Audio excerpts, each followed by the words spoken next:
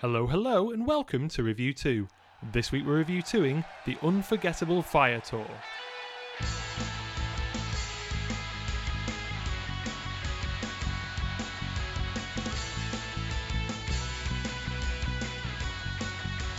Sing for me, Milton Keynes! R.E.M. Bono would just abuses that man. This is a change of pace. Adam's got the mullet. Judge not ye on appearances. It looks like a dead cat. You can't get much better than that, really. Hello and welcome to Season 4, Episode 3 of Review 2. Today we'll be continuing our journey through the story of U2 Live. I'm Tyler, here with me is Johnny. Say hello, Johnny. Bonjour. We are two bespectacled U2 fans, we love talking about that too, and today we'll be discussing the Unforgettable Fire Tour. But first of all, before we get into our usual U2 reverie, last week, from the time we're recording this, myself and Johnny were in Manchester watching a band called Mew, having an absolutely fantastic day. We got to see the band twice in one day, because we got to go to a studio session, and then we got to see the band live late that night at the Ritz in Manchester. It was a great day, everyone enjoying it, everyone loving the music. Yeah, and we, there was about eight of us there that day. And then I left Manchester and I was on my way home when I found out that there had been a suspected terror attack at the arena in Manchester. And myself and Johnny don't really normally go into anything like this, but it's particularly scary because we were there. And it's been quite conflicted in my head, the complete juxtaposition of the day we had in Manchester playing an absolutely fantastic host of a city as it always does, and just to have the contrast between the two events. And I think what we just want to say is what happened in Manchester was wrong. It was completely wrong. It was the absolute worst of humanity on display. But through that, I really truly believe that Manchester reacted in the right way and the best way possible of coming together and being a stronger place in the face of adversity. And I live in Wigan. Johnny lives here in Manchester. Mm-hmm. And I just want to really say well done to Manchester and how much more of a connection I feel to this place now. And I just want to say that I'm quite proud. But it wasn't a nice thing to live through. It's not been a nice thing that's continuing to go on. And those people that were involved in that, they weren't doing anything wrong. They were going out to a concert to enjoy live music, enjoy spending time with friends and family, and that is it. For somebody to attack that is just about as low as you can get. But I'm really, really proud of everything that's happened since then. Yeah, and I think one of the best things is that we obviously went from, and those fans went from, an evening of enjoying music, that community spirit that comes with attending a gig, for everyone singing along. I remember going to gigs when I was that age and just being so entranced and so happy that other people liked the same thing and having that group experience. Then obviously we have this horrific attack, and I think one of the best things that Manchester has done is responded to it by continuing to reform that community. And that's why there's a gig happening this week as we're recording on Sunday, where Ariana Grande, is that Ariana Grande, yeah. All right, okay. I didn't know if it was a Grande or Grand. She and all the other artists are kind of coming together to continue that, and that's the best response, I would say. And to continue to be who you are. That's the worst thing that you could do in these circumstances. Change who you are, change what you do and what you enjoy doing. Just continue. Just keep calm and carry on, as the old-time war saying was. But I think it's it's relevant, and at the moment I feel really proud to be from Greater Manchester. At least I know maybe people who live in Manchester will say I'm not really from Manchester, but I think I am. Yeah, well, much as I hate that keep calm and carry on thing, I agree. I think that's a good thing. Yeah. So I just want to say, Manchester, we love you, we live in you, and we are very, very proud. Review 2 is very, very proud to be a part of you. That's all I have to say. Okay, well, let's carry on with what we normally do, which Yep. is talking about music. And this week we've got the Unforgettable Fire Tour. Hold those horses, Johnny. Oh, go on then. Are they wild? Well, we've started a feature for this Story of U2 Live. True. Where we say at the end, is it a gig or is it a show? And we didn't do that last time. Mm-hmm. So for Red Rocks, is it a gig or is it a show? I think it's a show. I think it could have been a gig. There was nothing at the setting up of it which would have suggested that it would become a big theatrical event. It's easy for you to say. Yeah. Well, I was going to cut out my mispronunciation, but great. Okay. But the fact of all the adversity that they faced and all the things that we talked about in the last episode, I think transformed that gig into a show. So I think this was a show. Okay. I think it's a gig Okay. that has, through time, become legendary and has been given honorary show status. But it is a gig. So that's my opinion on Red Rocks, and that's the tour I went to. So, with your magical ticket? Yeah, with my magical ticket. So that's that. I've used mine. You've still got yours. So will you be using it today? I'll have to keep my powder dry on that until the very end of the episode, when I will tell the audience whether I'll be cashing in my magical ticket, which will render that feature completely useless for the rest of the season.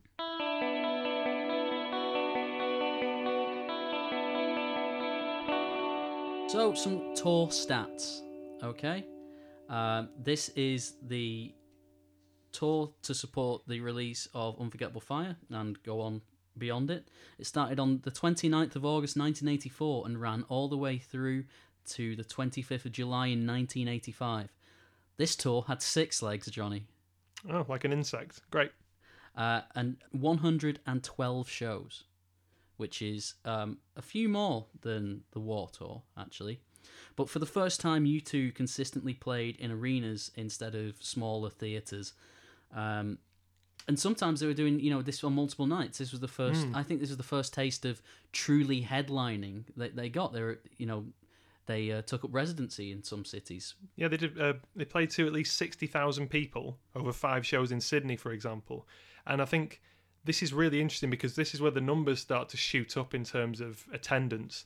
So I was looking through all the different stats and trying to get a baseline figure of what generally the shows were. But it was anything from 3,000 to 5,000 to 10,000, You can imagine how many magazines would have been touting this band as the next big thing. Which, they really seem to be doing everything the right way. The group had reached a level of popularity that wasn't as high as they would get, but they're certainly on the way. I think that crowd is certainly into this. Well, they're very dedicated, aren't they? Again, we're getting this very dedicated audience rather than people who are just drawn in by singles. And as we've said, possibly ad nauseum on this podcast for this season, they're not really having huge hit singles, but that doesn't really matter because they've got that consistency in the live format. They've not got widespread fame, but I think the people who know about them at this point are really excited. Yeah, and there's a sense of them in the ascendancy here as well, which I think does bring people to the gig. We're always looking out for that band, like, oh, who's going to be the next big thing? And not just in terms of commercial respect, but in terms of who's going to be the next Beatles or Stones or U2 for us. Yeah. So, yeah, I think there's a sense of that here. So leg 1 was Under Australian Skies. That's what they called it. Yeah. Doesn't work that well, I don't think. The first time they'd ever played in Australasia. So they were playing New Zealand shows on the Under Australian Skies tour. I don't know how the New Zealanders and the Aussies get on, but I if they were touring Scotland and England and called it the Scottish tour, I think I'd be a bit annoyed at that. Yeah, that wouldn't go down very well, I don't think. Although I guess worth noting here, this is where they met Greg Carroll, who would later be commemorated in One Tree Hill. So that's a highlight, I guess, even if they named the tour incorrectly. Yeah, and then leg 2, Europe. Leg 3, North America. Leg 4, Europe. Leg 5, North America. Really? Yeah. That's mad. That's really strange. And then leg 6, European Summer Tours. Summer Festival. Okay. So they got invited to do 12 festival gigs and did 9 of them. It's a pretty good record. Yeah, it just seems strange because these days they're really not a festival act. No, not at all. And even when there's sort of rumours around them appearing in a festival context, they generally don't materialise. Obviously, Glastonbury was an exception. And you could tell that was a major statement for them because they had never really been much of a festival band. They had, including in that festival run, the Longest Day concert, which had 50,000 people there. And I really wish I'd been to this gig. Oh? Well, I'm not cashing in my magical ticket. Oh, maybe actually. Having a look at it, I mean, get this for a lineup. I'm not going to say everyone on here, but the Ramones, Right. REM, and U2 in Milton Keynes. 50,000 people. Milton Keynes. Hey, it's got a pretty good... the bowl's pretty good. Sing for me, Milton Keynes! Yeah, it's not as impressive as... what's a cool... New York or something. Yeah. Yeah. But a great gig and 50,000 people there. Milton Keynes, I don't know why it's so funny. Some fans lost. Yeah. Sorry to the people who live in Milton Keynes. Just generally. So, what show are we using as our centrepiece today? Well, it's a bit tricky, really. I mean, we are going to be giving a sense of this tour overall, having gone through the stats and everything. And there are, surprisingly, at least surprisingly to me, quite a few concerts online that you can get on, on YouTube to watch the Unforgettable Fire tour. The one we've gone for is one that's in Dortmund. So if you just put in Unforgettable Fire tour Dortmund, you'll get it, basically. Yeah. And I think that's relatively representative of this tour in general. So obviously have a watch of that. Pause, go and watch it, come back. We'll see you. We'll have a brew now or something like that. I wonder which way people do this. I imagine most people that listen to this podcast are already really familiar with most of the stuff anyway. But this is an interesting question because I have never really, despite me loving the Unforgettable Fire, I've never really thought about this tour. And that's because I come from a generation... And but you've not been encouraged to by the band. It's not as if they go, we've got this DVD that we could release. No, but it's not been available either. I mean, so they're not going to be saying, check out YouTube, there's some grainy, unauthorised footage taken on someone's camera. We say that, but on the Unforgettable Fire box set that I've got, that was the 20th anniversary one, they brought out... On one of the extra discs, you have a bootlegged version of 11 O'Clock TikTok. No, it's terrible. It's it's subpar for a YouTube video, but they've put it on there, and it was that bad. I couldn't even. The sound quality was that bad. I didn't even watch all of it. So I don't know if Bono gets up to something memorable, but they just added a 11 O'Clock TikTok from early days as well. Not even from that tour. It was just added on there, and I don't know why. Well, you always get an impression, and we talked about this with the B-sides, of sometimes with U2, not always, that's unfair, of a sort of cobbled together mentality of like, what can we stick on here? And I don't know whether that's calculated in terms of keep all the good stuff back and eventually we'll release it. But yeah. But it's useful anyway to look at this kind of thing because I'd never really watched footage of the Unforgettable Fire as a tour. The closest I got to that was Wide Awake in America, with obviously Bad and the Sort of Homecoming, and that was about it really. So it was fascinating to go back and watch the band in this kind of transitionary phase. Obviously they're moving from that early trilogy of albums and then drawing a line under War to a new and distinct phase of the band, one influenced by Brian Eno but also by a different maturity there.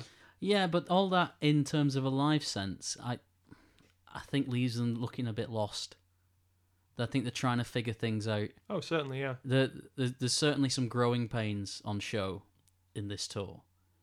Because there is a bit of a contrast between the stuff on the first three albums and the new material on Unforgettable Fire. And I'll discuss this throughout the Dortmund show, but it makes for an interesting watch. Well, you speak of growing pains as well. The Australian leg of the tour was apparently very, very frustrating for the band. So I'm going back to our friend Eamon Dunphy on this. He basically rates... Are you friends with him now? No, I just really like his book, Unforgettable Fire, which I guess is very appropriate for this week at least. So he says that Australia was a disaster. So although you had these 60,000 people over 5 shows come to watch them in Sydney, and more than 30,000 turn up to see them in Melbourne, the music, and this is Dunphy here, the music created with Eno just didn't work live.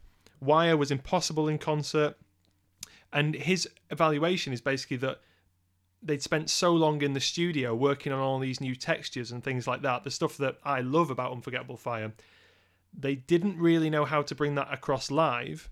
Still maybe early days for them in terms of using sequencers and things like that, and extra guitarists. I mean, we're not going to get Dallas Edge's guitar tech under the stage at this point, as we do in concerts now, and other people playing instruments for them.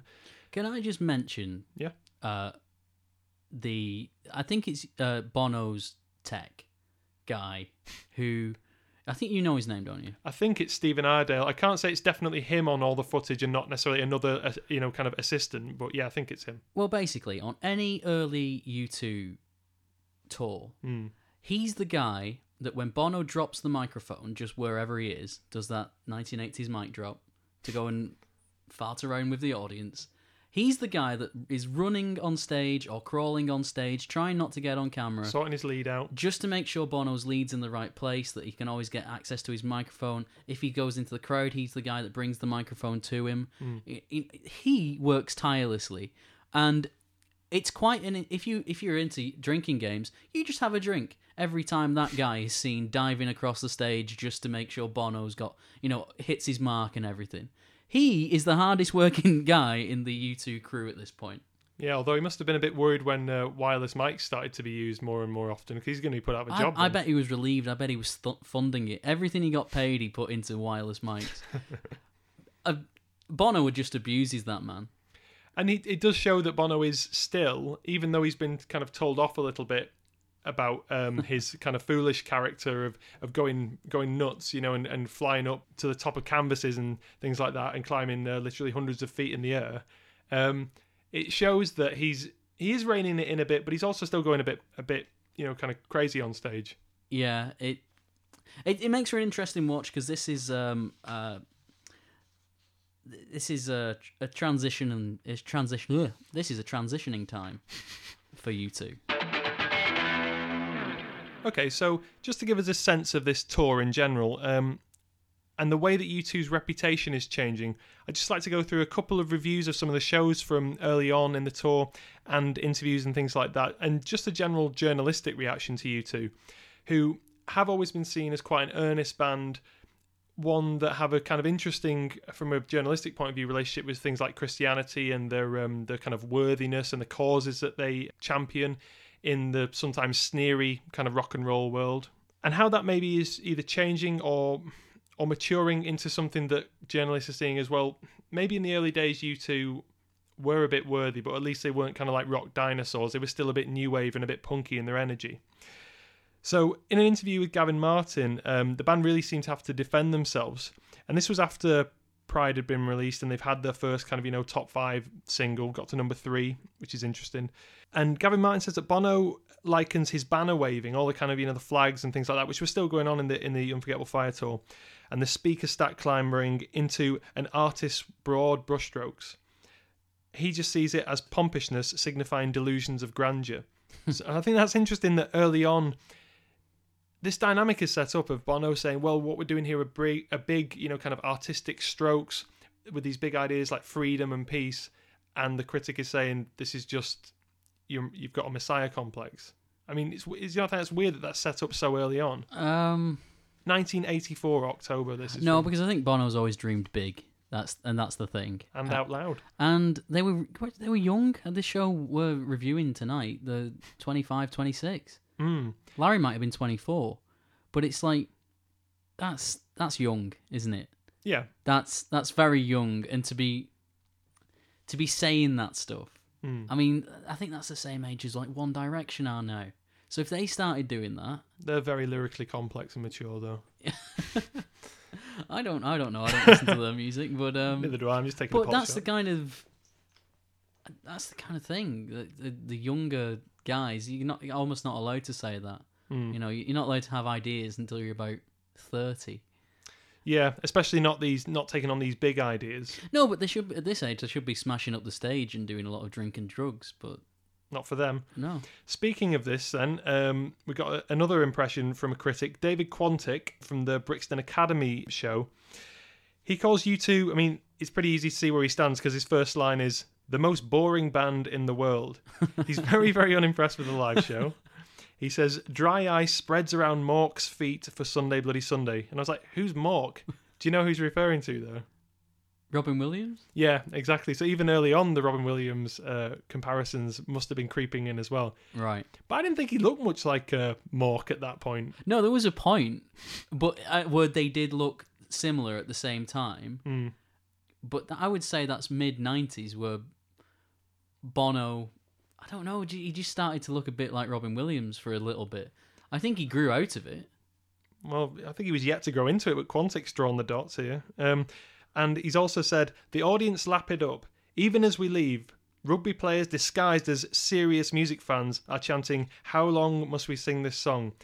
I really don't like Quantic's points here. I mean, the idea, A, that if you're a rugby player, you have to not be a serious music fan, but also I think he's just very sneery. It's easier to criticise what's popular.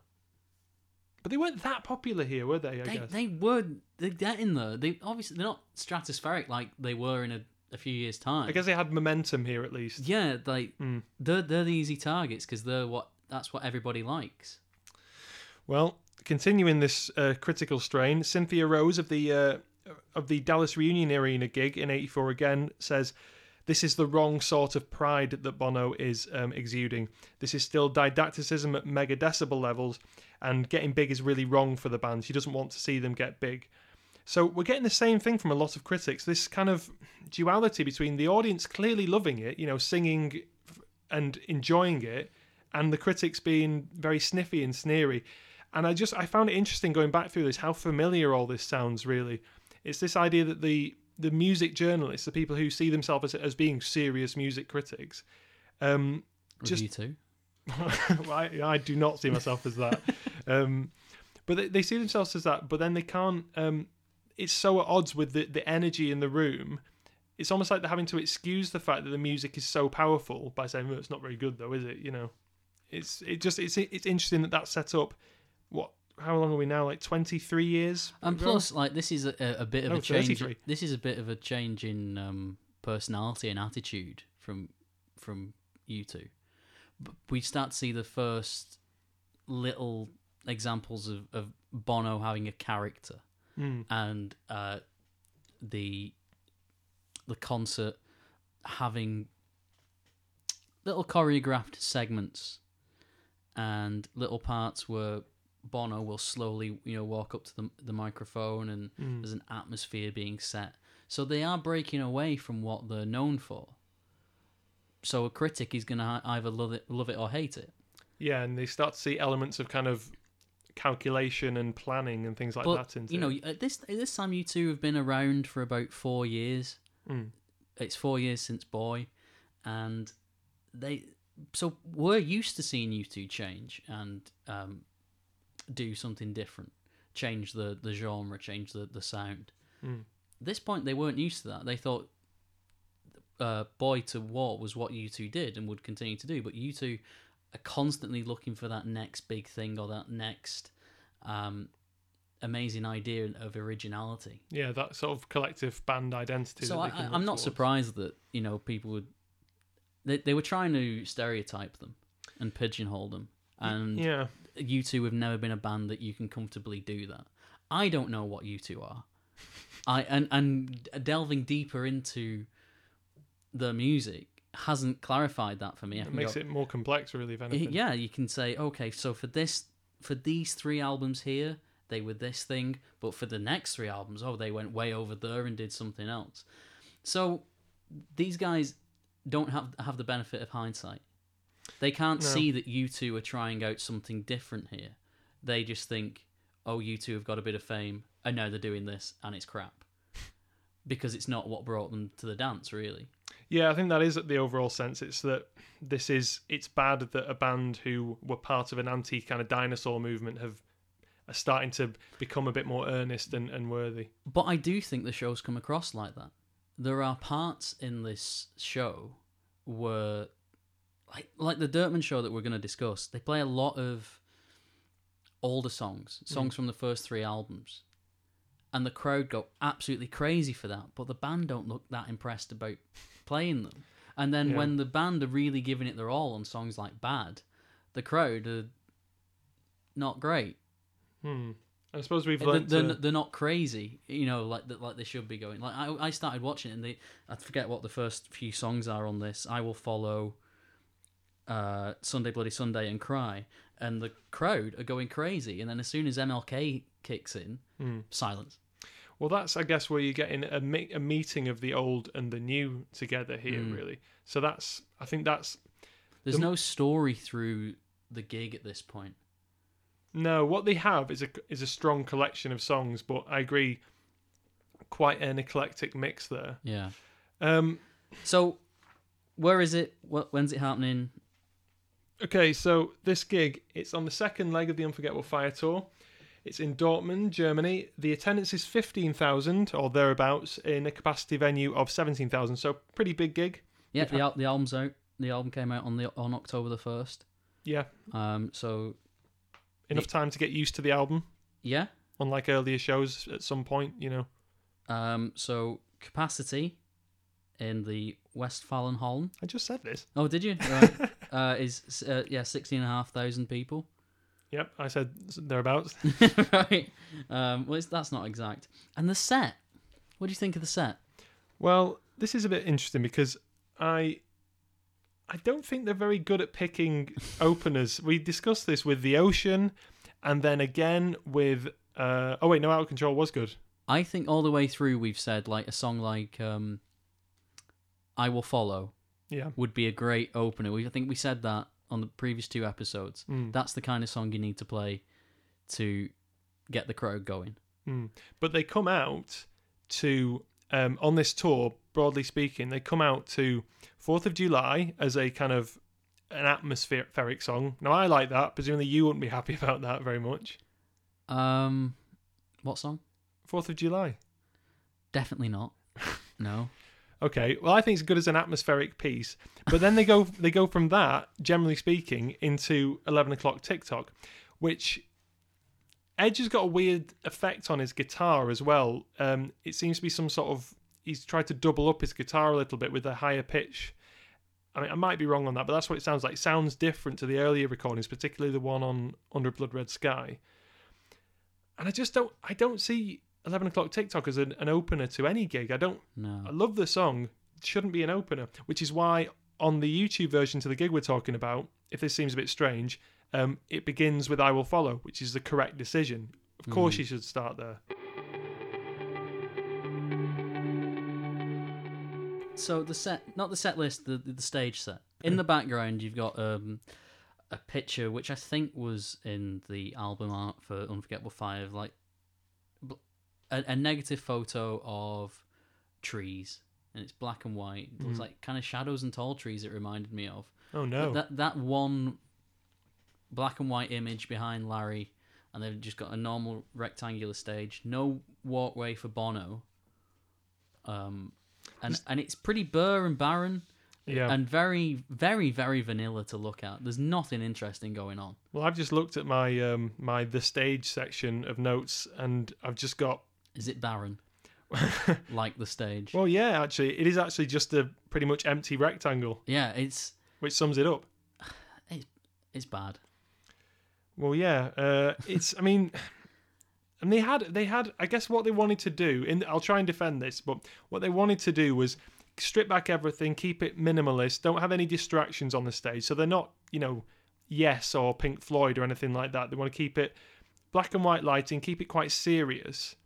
And then whenever colour was used, it would be quite effective. But that makes for quite a dull show, doesn't it? It does. Not great. And things don't improve with the attire of the band either. We're on to the swag then. So let's start off with Adam Clayton.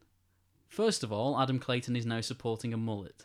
Yeah, I mean it's mullets all round, isn't it? Apart from Larry, who said no thanks. Yeah, yeah. Well, I think Bono and Adam certainly have a mullet.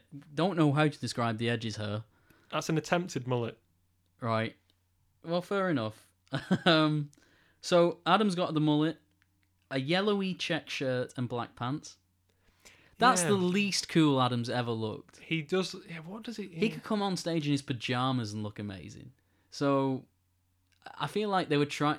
There was no consistency here with what they were trying to be or look like. No, but they look like they've walked through a fancy dress shop together, and they've all just gone down a separate aisle and picked something out. And then the hairdresser has attacked 3 of them. Larry got away quickly. I mean, thank God, and has avoided having an imposed mullet on his head. Who wins the Battle of the Mullet? He couldn't have a mullet though. Who? Larry. No, that's true. Because everybody would call him Larry Mullet Jr. I thought you meant just because he's got short hair. No, he's not allowed to have one. That's it's in the rules. Who do you think wins the Battle of the Mullet then? Whose looks best? Because I'd say... Oh, it's bad at this point. Bono's mullet on Red Rocks looks great. It really looks good, but now it looks a bit overgrown and... In parts, but then quite... It looks like a dead cat. Yeah, I'd go... Yeah, I think they've gone past the point where they need a mullet at this point. No one ever needs one, ever.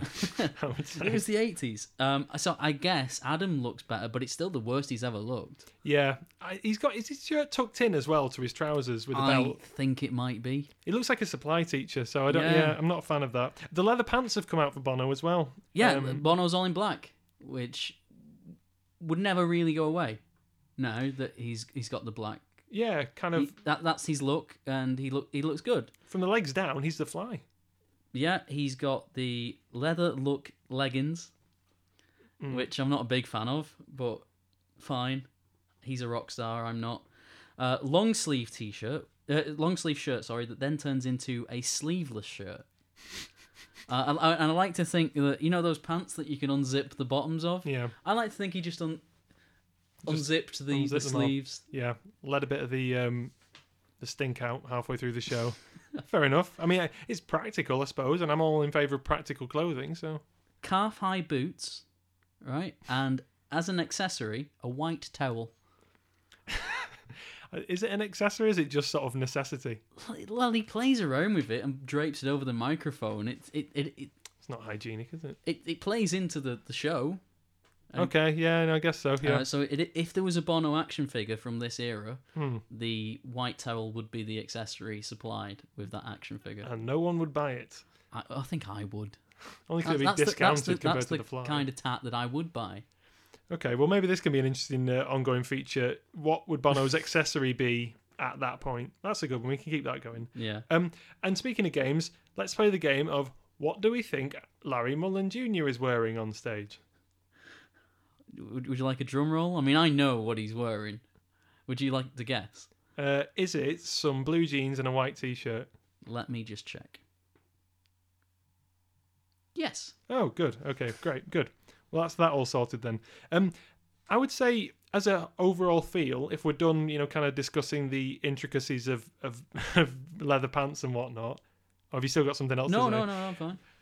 Overall, I'd say they do have a sort of different stance, though, about them. Something has changed here. Maybe it's the fact that they're secure now, financially speaking. None of them, technically, will have to be a... That's interesting you say that. Why? Because have you seen how the Edge is dressed? Well, I don't... Well, just because they're financially solvent and they've got a good career ahead of them, pretty much guaranteed, doesn't mean someone who's level-headed and rational and thrifty like the Edge is necessarily going to go out and waste all his money on... He looks like he's just come from a job interview. Did he get it? I think he probably turned it down, but he doesn't look cool. He's got an oversized white t-shirt on and black trousers. Well, that's not rock and roll. Well, maybe it was. He's a guitarist in one of the hottest bands in the world right now, and that's what he's wearing. No, it's not a diss just on him, because they all look bad apart from Larry, who, he's like Bart Simpson. He's got his outfit. I'd like to see Larry Mullen's wardrobe. I mean, I can imagine exactly what it is. Blue jeans, white t-shirt, blue jeans, white t-shirt, blue jeans, white t-shirt. Never ever needs to change, but the Edge looks bad.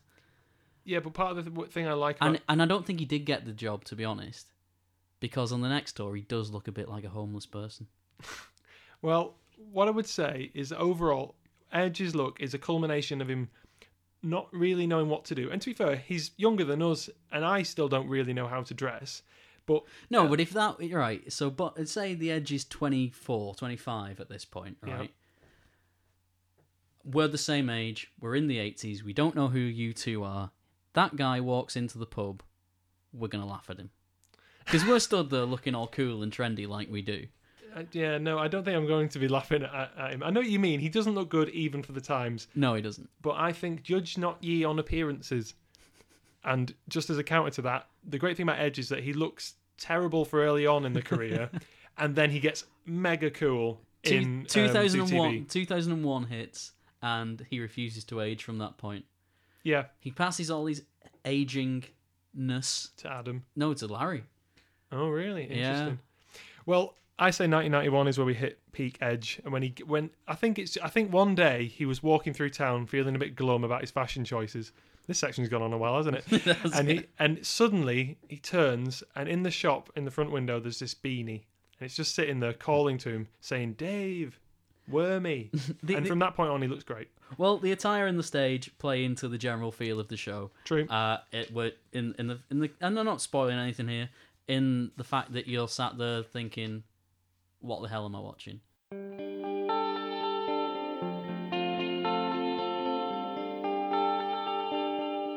We discussed earlier before we were on a that whenever we go to YouTube and find a new YouTube video, there's a sense of trepidation. Yeah. You never know what you're about to see. Is it going to be the best thing you've ever seen, or is it just going to, oh God, I wish I hadn't watched that, but I can't look away now that I am watching it. It's one of those things. And there were some really good bits in this show. Yeah, let's get on to talking about the set. Yeah, the set. So it is a bit truncated on the YouTube video. Should I run video. through the playlist, the set list first? Yeah, have you got the entire set list? Because as I say, the one that's on YouTube was presented. I've got the set list of the video, which I think is all we need. Okay, fine. Okay, so it's I Will Follow, Sunday Bloody Sunday, Cry, Electric Co, MLK, Bad, October, New Year's Day, Pride in the Name of Love, Gloria, and 40. Actually, I think that's everything just apart from the intro. That's weird, isn't it? Oh well, there we go. Well, fair enough. So that's the show. I don't think that's only 45 minutes. I don't think it's the full show. Well, they must have missed something off, but it's a solid set list, I would say overall. Yeah, and it's an interesting watch. The crowd are going crazy when they play I Will Follow. Yep. Absolutely, to the point where I thought I'd love to be in that crowd. And I don't like standing up at gigs, but the energy that you can see there is great. Sunday Bloody Sunday kicks in. Suddenly sounds more professional, a lot less raw than Red Rocks. Yeah. Slower, but there is added quality from that. The focus now is on performing music to the best of your ability, not rushing things. Well, I think you get a real sense here that Bono's voice is not going to squeak in the middle of something like Sunday Bloody Sunday. Yeah, he's in control completely. Yeah. Cry into Electric Co. So this is track 3. Bono looks like he doesn't care. About what? About singing this song or this part of the show. I think he comes across as being over that song at that point. But this is where he does his antics of going up the side of the stage, isn't it?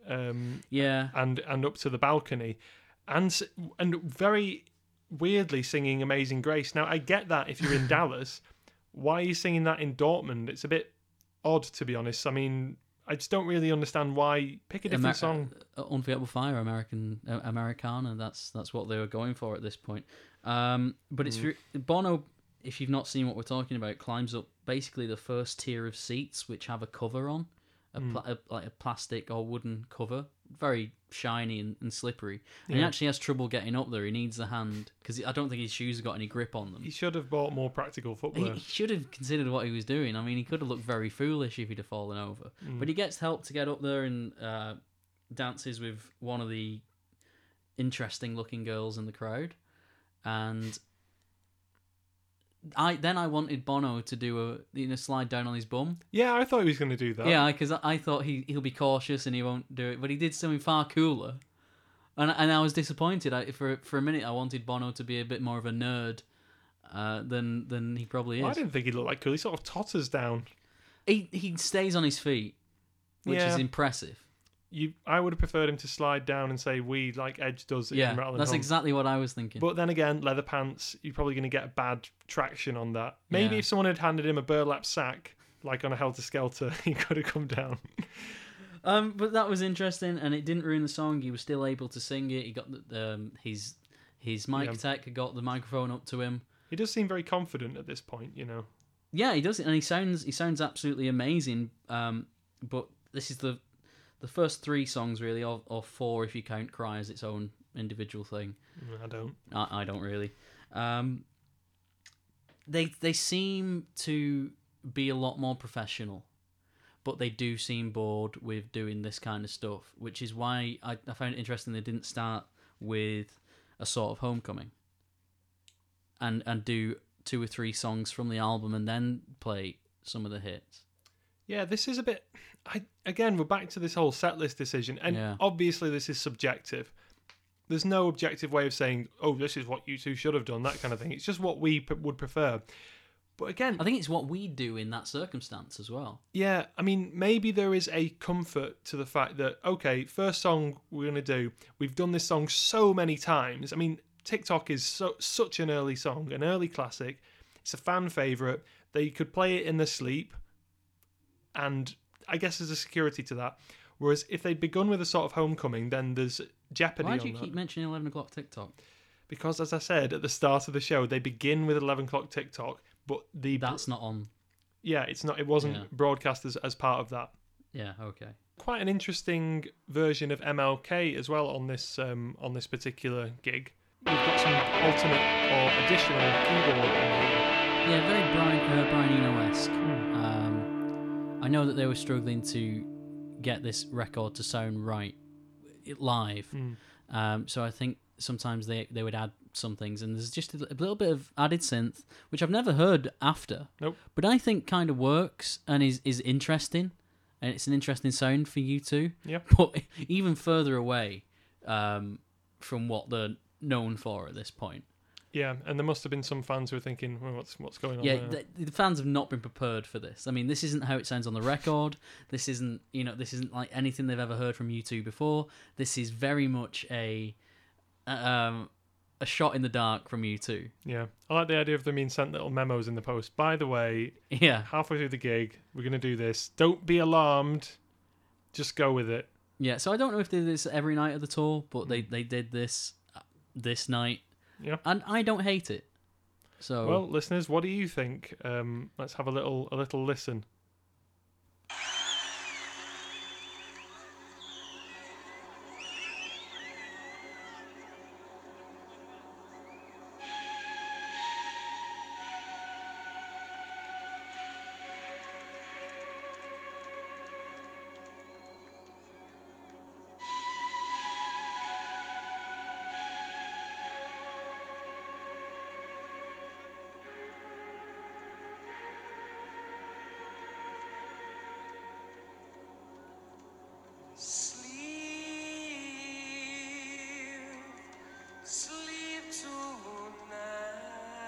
So there we go. Yeah, I think we've heard enough of that. Also sounded like Bono said sleeve rather than sleep. We'll have to listen back to see that. Yeah. But I do like the sound that Edge has got on that synthesizer. Sounds a bit Kraftwerky almost. Yeah, but they never used that sound. No. And it did kill the audience dead, that music. I mean, I don't know if it put them in a trance. In a good way or a bad way, yeah. They're very reverent. It's a very reverent song, I isn't just think this is a crowd for the War album more than a crowd for the Unforgettable Fire album. But these things take time. It does take time to get into an album and suss it out and know what it's about. And if I had seen a band, say 3 times, say if I was a really hardcore U2 fan who'd come to this gig, possibly a German one or someone from that surrounding area, or even a Brit abroad or anything, and I really, really loved seeing those early gigs, this is a change of pace. And I'd like to think that I would have been like, oh, this is good. I'm enjoying this change. I'm liking the fact that there are stiller moments in this, a bit like October as we were mentioning, but a lot more of that. So I mentioned before that the time spent down under on the Australian tour had been pretty bad in terms of how the band had evaluated the gigs and this overall sound. But apparently one of the early victories, or the few victories that came out of that, was that they learnt how to play Bad live properly, playing it differently than as it appears on The Unforgettable Fire, with sequences and things like that, and just bringing it across into this momentous thing that would later go on, as we'll discuss later, to kind of define a moment of Live Aid. So what did you think about Bad here then, Tom? Bad, like I said on the last episode, Bad is like New Year's Day in that it's a little flag in the direction of U2. It's like everything worked, and I think New Year's Day was the first time we saw that from U2. And then Bad is the next song that does that, where everything just clicks, and it's this amazing moment whenever you see it live. Not necessarily a song that U2 are known for in the mainstream, but it's just a great song that is always a pleasure to hear. And in several tours' time, we'll get to see that performed probably the best way it's ever going to be performed. But here, it really works. And it's just a shame that the crowd don't really seem into it because they're not that familiar with it. Yeah, that's the shame of this. But Bono puts his heart and soul into singing it.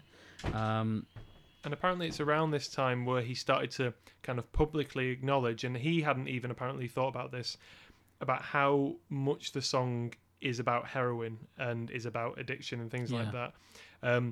Which apparently sort of surprised him as much as anyone else. When he started to sing it live, he worked that out. And maybe that's why he put so much into it, and why this song became such a live staple, even for an audience unfamiliar with it. I have to say, though, about this version, I don't know if it sounds better on the record, because the audience aren't really adding anything to it. So it might sound better on the record at the moment. Do you mean on Wide Awake or on? On Wide Awake, it sounds amazing. Yeah, absolutely amazing. But I mean, The Unforgettable Fire. Oh, I see. Just judging off this live performance in Dortmund, I think it sounds better on the record. Fair enough. If the crowd had got it and were really into it, then it would have been a different story. Yeah, fair enough. Okay, so just to follow up on my point from Bad, later in the show, the band do play New Year's Day, and the crowd are so much more into this. So much more into the older material. I'm beginning to think that Bad is one of U2's... New Year's Day is one of U2's best songs. That from this journey, the story of Live, that's the song that has really started, hammering home to me just how good it is. And I've kind of underappreciated that song through the years. Yeah, well, it combines catchiness at various points. I mean, that main riff, obviously it was catchy enough to be turned into a good dance music song. I think it was Ferry Corsten, but I'm not sure. It's catchy, but it's also got that absolutely epic, kind of sound. And I mean, what song can you hum the bass line and people will know it straight away? There's not that many of them comparative to, little keyboard hooks or vocal hooks, so... Yeah, it really works. That'd be my highlight as well, actually. But it's really interesting because I think in 2 years' time, 3 years' time with the Joshua Tree tour, I think fans are going to be it's going to be a different set of fans. It's going to be a group of U2 fans that want to hear the stuff off Unforgettable Fire, that want to hear the stuff off Joshua Tree, and aren't that bothered about the earlier albums. So I think this just all... It's just all part of that transition period that U2 are in at the time, and because of it, I think this gig suffers. There are no particular lowlights, I don't think. I don't think October has much effect here, and on Red Rocks I said it was a very special moment and really worked. I think it's a half-decent gig, but unfortunately Bono and the boys don't seem to want the same show as the audience do, and that's the problem with this show. Yeah, I mean, much as it pains me to say it, Edge feels a bit more static as well on this show. Seems to have almost become weirdly more reserved than he... They don't know who they are at this point.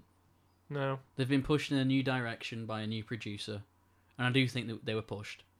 I don't think they went there willingly. Well, they went to Brian willingly, but then I think he wanted quite a bit of control, which is fair enough. That's his job.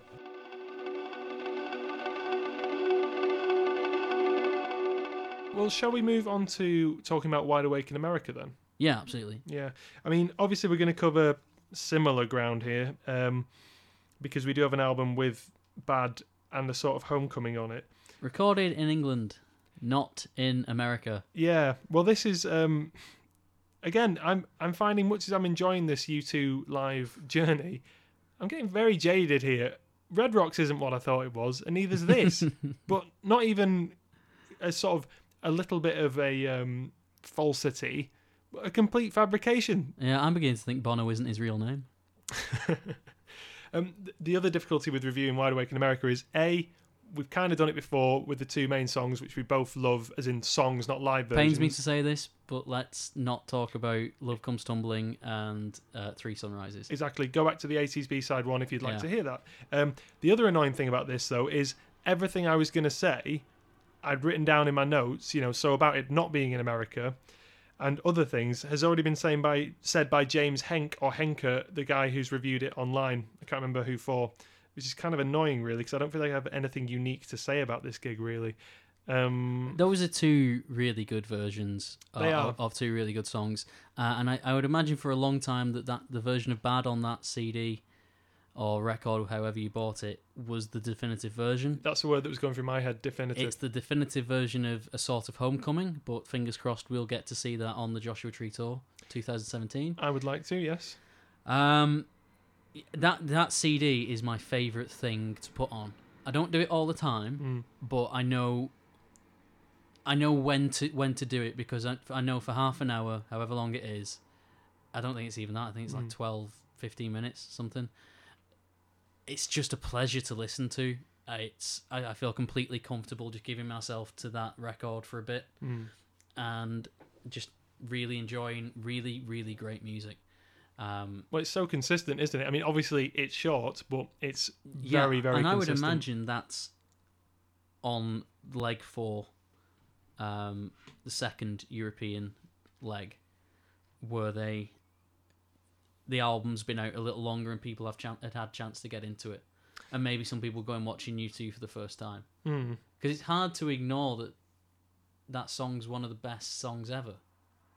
That they've especially one of the best songs they've produced to date. Yeah. So, well, I remember.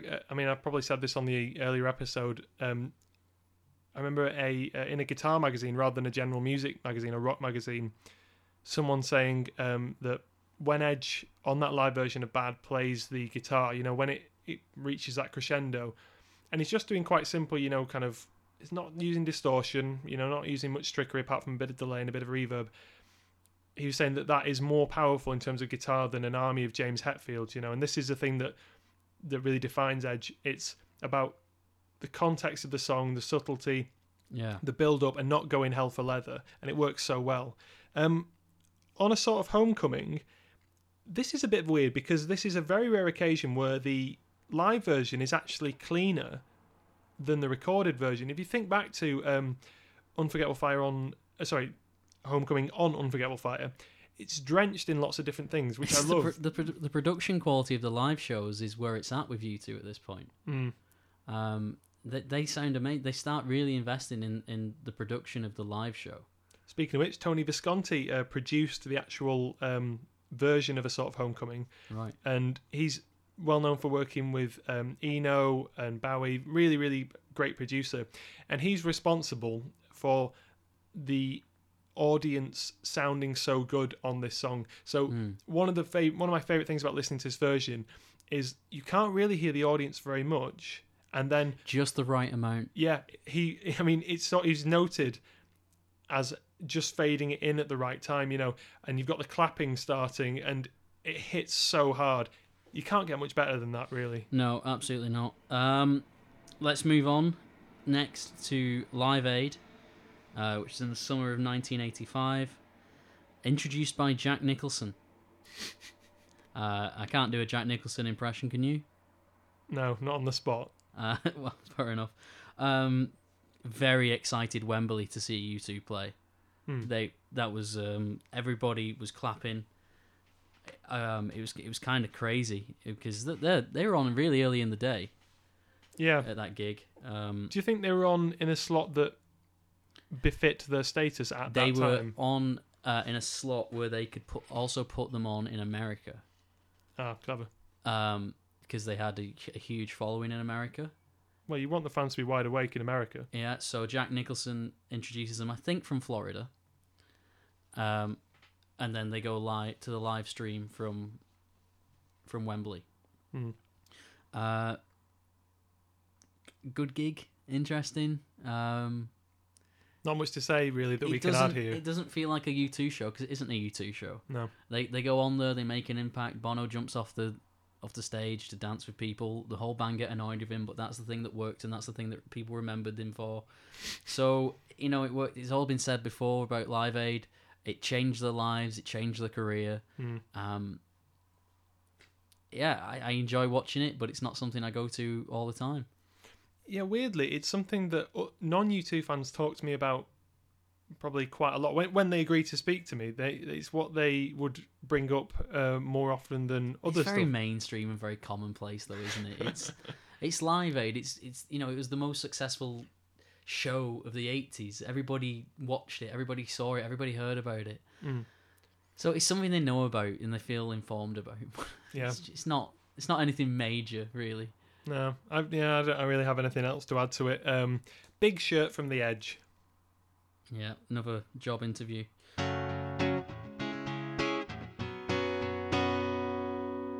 Okay, so now we're up to the Amnesty International A Conspiracy of Hope series of concerts. And mainly we'll be talking about I think it's the final night in New Jersey at Giant Stadium. Yeah, final night. So, I just want to talk about the set briefly, because we just talked about Live Aid and the Unforgettable Fire Tour. I feel this looks more like a U2 gig. Yeah, it does. Than the previous two things. You'd mistake it for one from a distance. Yeah, and they play 4 songs. 4 U2 songs, that is, and then a load of covers. What's that about? Well, I mean, in terms of the set list, they are obviously doing the more politically hard-hitting songs. That makes sense given this context. Of course, if you're doing a gig for Amnesty International, you're going to be doing Sunday Bloody Sunday, Pride, that kind of thing. And that makes total sense. But then, is it 4 covers in total that they do? It's quite a lot of covers. At least, 40% of the gig? At least half the gig is covers. Yeah. So, which is really strange. And this is... They're not taking advantage of this opportunity the way they could be doing. Why do you think... If I was a crowd member, I'd just be a bit... Yeah. But then again, okay, let's recontextualise this. This is for a lot of different people. I mean, who else was present at this whole gig? Sting and the Police. The Police reunited for the last 3 shows. Yeah. You had Bryan Adams, Little Steven. You had a lot of other people. Yeah, I mean, that's Lou Reed. Lou Reed, yeah. I can't remember everybody. No doubt Billy Joel was around. But having said that, that makes sense in terms of why they may have picked a few cover versions. So I get but if you go and watch Billy Joel, you don't just want 4 Billy Joel songs and then a load of covers, do you? No, true. This is maybe the roots of something that we didn't enjoy. And, well, I didn't enjoy, definitely. This is the worst example of something we didn't enjoy.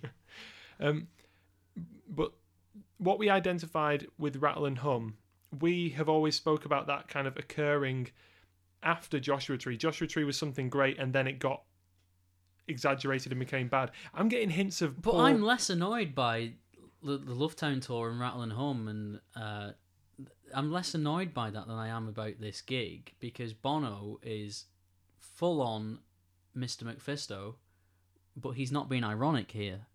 That he's trying to be quite... Yeah, but he wasn't being ironic in Rattle and Hum either. No, but I just think it's worse here. Well, I mean, there are those flashes of Rattle and Hum, so you can. I don't think we said this, but you can go and find this gig online. By the way, I think he toned it down for Rattle and Hum.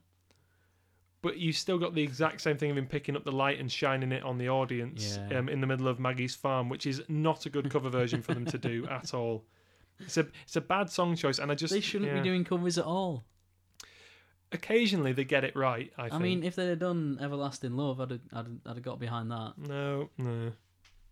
That song is dull, I think. Yeah, and Bono isn't. His wardrobe hasn't improved at all. He's wearing this. I don't even know what that. Kind of like a Davy Crockett jacket with all the tassels on it. Yeah, I've got Cowboy Dracula ? Here. I mean, he's kind of such an identity crisis. Yeah. Well, like he says, he's a nice bunch of guys. Quite cheekbony here. No mullet, thankfully. Got his hair nice and glossy, like some sort of lovable household dog. Yeah, it's well produced. The show is well produced. Well, speaking of outfits, though, guess who's pulled a little stunt here in terms of changing it up with his wardrobe? Are you going to say Larry? Yeah. What's he wearing now? Black t-shirt, blue jeans. Wow. Yep, completely different. So that's 3 t-shirts he's got, because he wore a red one on Red Rocks. Yep. So he's at least got 3 t-shirts. But I think same pair of jeans, do you reckon? Probably. Yeah. But I think he manages to bring in this recklessness for Joshua Tree and Rattle and Hum by sticking to just the white t-shirts. But we'll see on the next episode, I suppose. Yeah.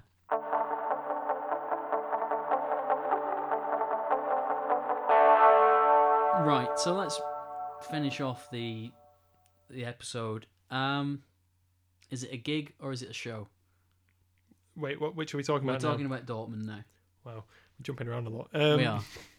The Dortmund gig is a gig, I think. Yeah, it's a gig. There were elements it's a gig of shows that wants to be a show. Yeah, that's what I mean. There's elements of it that are achieving that kind of... I got the sense that they don't know how to play an arena yet. No, I think they'd be first to admit that as well. Yeah, they seem very uncomfortable on stage. And in the bits where they could be enjoying it, they seem bored with the music. And the maturity of the songs that they're doing now mean that you can't act. That would jar so much with the kind of early character that Bono used to portray on the marquee and stuff like that. So yeah, I think you've got the first examples of the Bono persona. I don't think Bono is... Because I think up to a point Bono was still Paul Hewson to the mid-'80s, and then I think this Bono persona, this idea of who that Bono character is starting to form. It's not quite there yet, but it's getting there. I agree, it's a gig, it's not a show. There's a lot to be learned from here. A lot to be learned from. Yeah. Live Aid, I mean, it's very difficult to say what that is really. I mean, that's more of a moment. They maximised the minutes there. Well, Bono did. The rest of them thought they'd absolutely screwed it up. But Bono made an impression, made a moment, made a memory. It was front page the next day. He did the right thing. That's one time where Bono's tomfoolery has worked out well for the band. Yeah, and speaking of that Bono persona and tomfoolery and him growing into this Bono that can be recognised as a kind of, the character that we were talking about, very political, very confrontational. I think on the last show that we've talked about, the Amnesty International Conspiracy of Hope one at Giant Stadium, with him speaking directly into the camera and him using that light, that's where we are getting that sense of Bono coming across. It's not fully formed, but it's interesting. Do you think that is a gig or a show? Are we on about Conspiracy of Hope now? Yeah. No, that's a gig. That's also a gig for me as well. Yeah, because they didn't play it.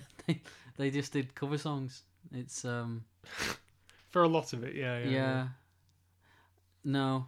They could have made that a good show. They could have made that a good concert, but I don't think they did. Although the crowd were just happy to see U2. Maybe it's getting to that point after A Conspiracy of Hope where it almost doesn't matter what they play, that you're going to see U2. So maybe they're getting to that point now. Well, this is constantly changing. These shows, they're constantly moving around on what they are, so it's quite hard to see the progression. Yeah, I've been thinking how a lot of this kind of clash of different models or forms of U2 or iterations of the band goes right back down to the album and the recording thereof. So because they'd done all of that extra work with Eno and the experimentation, brilliant in the studio, doesn't necessarily work live unless you've got all that extra production team for every gig, which they don't. Yeah, it didn't help Bono interact with the audience very much. Yeah. It's very solemn. And you're not going to have... That's the key to U2 live. It's you... Like, we're going watching U2 in Twickenham in a few weeks' time. 110,000 people in that stadium that night. I'm looking forward to see U2 play to 110,000 people. I want to hear 110,000 people sing Where the Streets Have No Name and With or Without You. I can't wait to see that interaction. I think the Unforgettable Fire album didn't help the live show in that sense. It wasn't an album of stone cold stadium rock anthems. And I think that's what they're ready for, and that's what they need at this point. And I mean, even the songs that I really like and I think are up-tempo on that album, that could have been classics, like Wire, like Indian Summer Sky, they just seem to not be able to play them properly live. Yeah. You know, I think that there do exist some interesting versions, although I will say, I mean, Bono in the live version of Wire is addicted to going, like, you know, and using that weird delay on and you think, what is going on here? Well, he's starting doing his Howling Wind bit now, hasn't he? Yeah, he's started... Howling Wind! Oh, God, I think he's blowing everyone's speakers out. When he starts doing that, singing right in the back of his throat. And there are occasions when that persona does work. So, for example, on sort of Homecoming, where he's going like, you know, that kind of stuff, it actually works really well. And maybe they've clipped out the ones where he sounds bad. I like to think of Pop Mart era Bono being trapped inside, like wanting to mess around on stage, but there's this. He just can't let himself do it. He can't be seen to, you know, be taking this fame lightly. Well, yeah, and I think this. I mean, you've just reminded me that. I mean, because Bono is a bit insufferable to hang around with at this point. I mean, I love a lot of the. Have you been hanging around with Bono without me? No, not with or without you. Clever. I like it. I just mean that you reminded me. Oh, thank God we've got pop Bono to look forward to. We've got some irony, you know. But I know we've got a slog of pomp to come through. So I'm looking forward to everything we've got to discuss. This was the one that I was not looking forward to discussing. Yeah. Because I've not found anything that I really love. I've not discovered anything that I really love about this period yet. It's kind of awkward for me to watch. And I guess a lot of that comes to the fact that anything that you really would love, like, for example, that version of A Sort of Homecoming, we already know that so well. Yeah. And, I mean, there's a couple of interesting versions of The Unforgettable Fire on there, but, again, hard song to replicate live. It's my favourite U2 song ever, and my favourite song. It's not easy to replicate live, and maybe they only did that on the more recent, you know, on the 360 tour. Yeah. So there we go. That was U2 and the Unforgettable Fire tour. Is there anything else we need to say this year? Oh, are you going to be using your ticket this week? Oh, good. We remembered, actually. No. Right.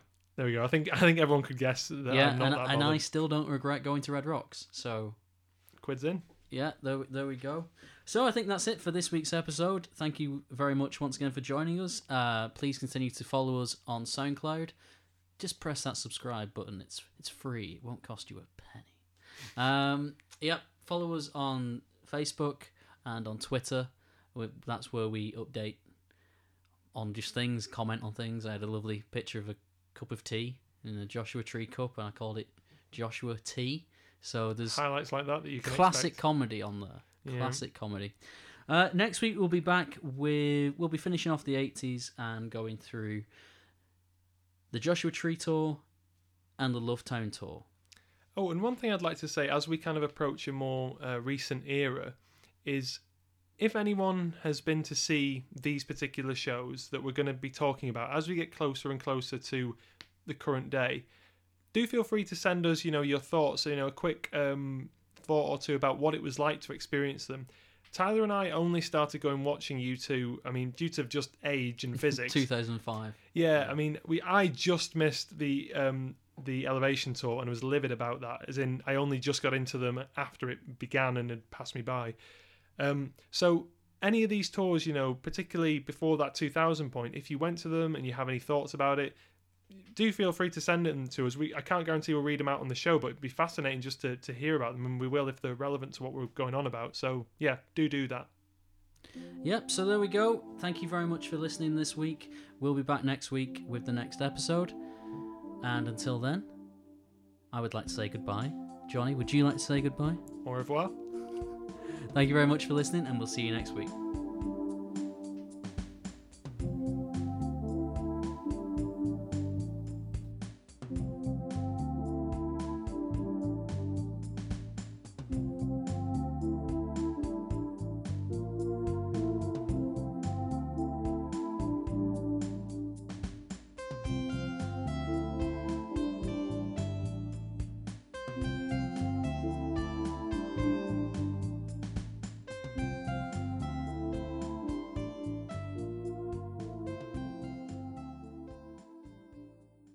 Hi there, thanks for listening to the show. If you'd like to get in touch, please contact us on facebook.com/review2 or on soundcloud.com/review2 or search for the Review2 podcast on iTunes. You can also email us at review2contact@gmail.com. Please like, comment and subscribe. Thank you.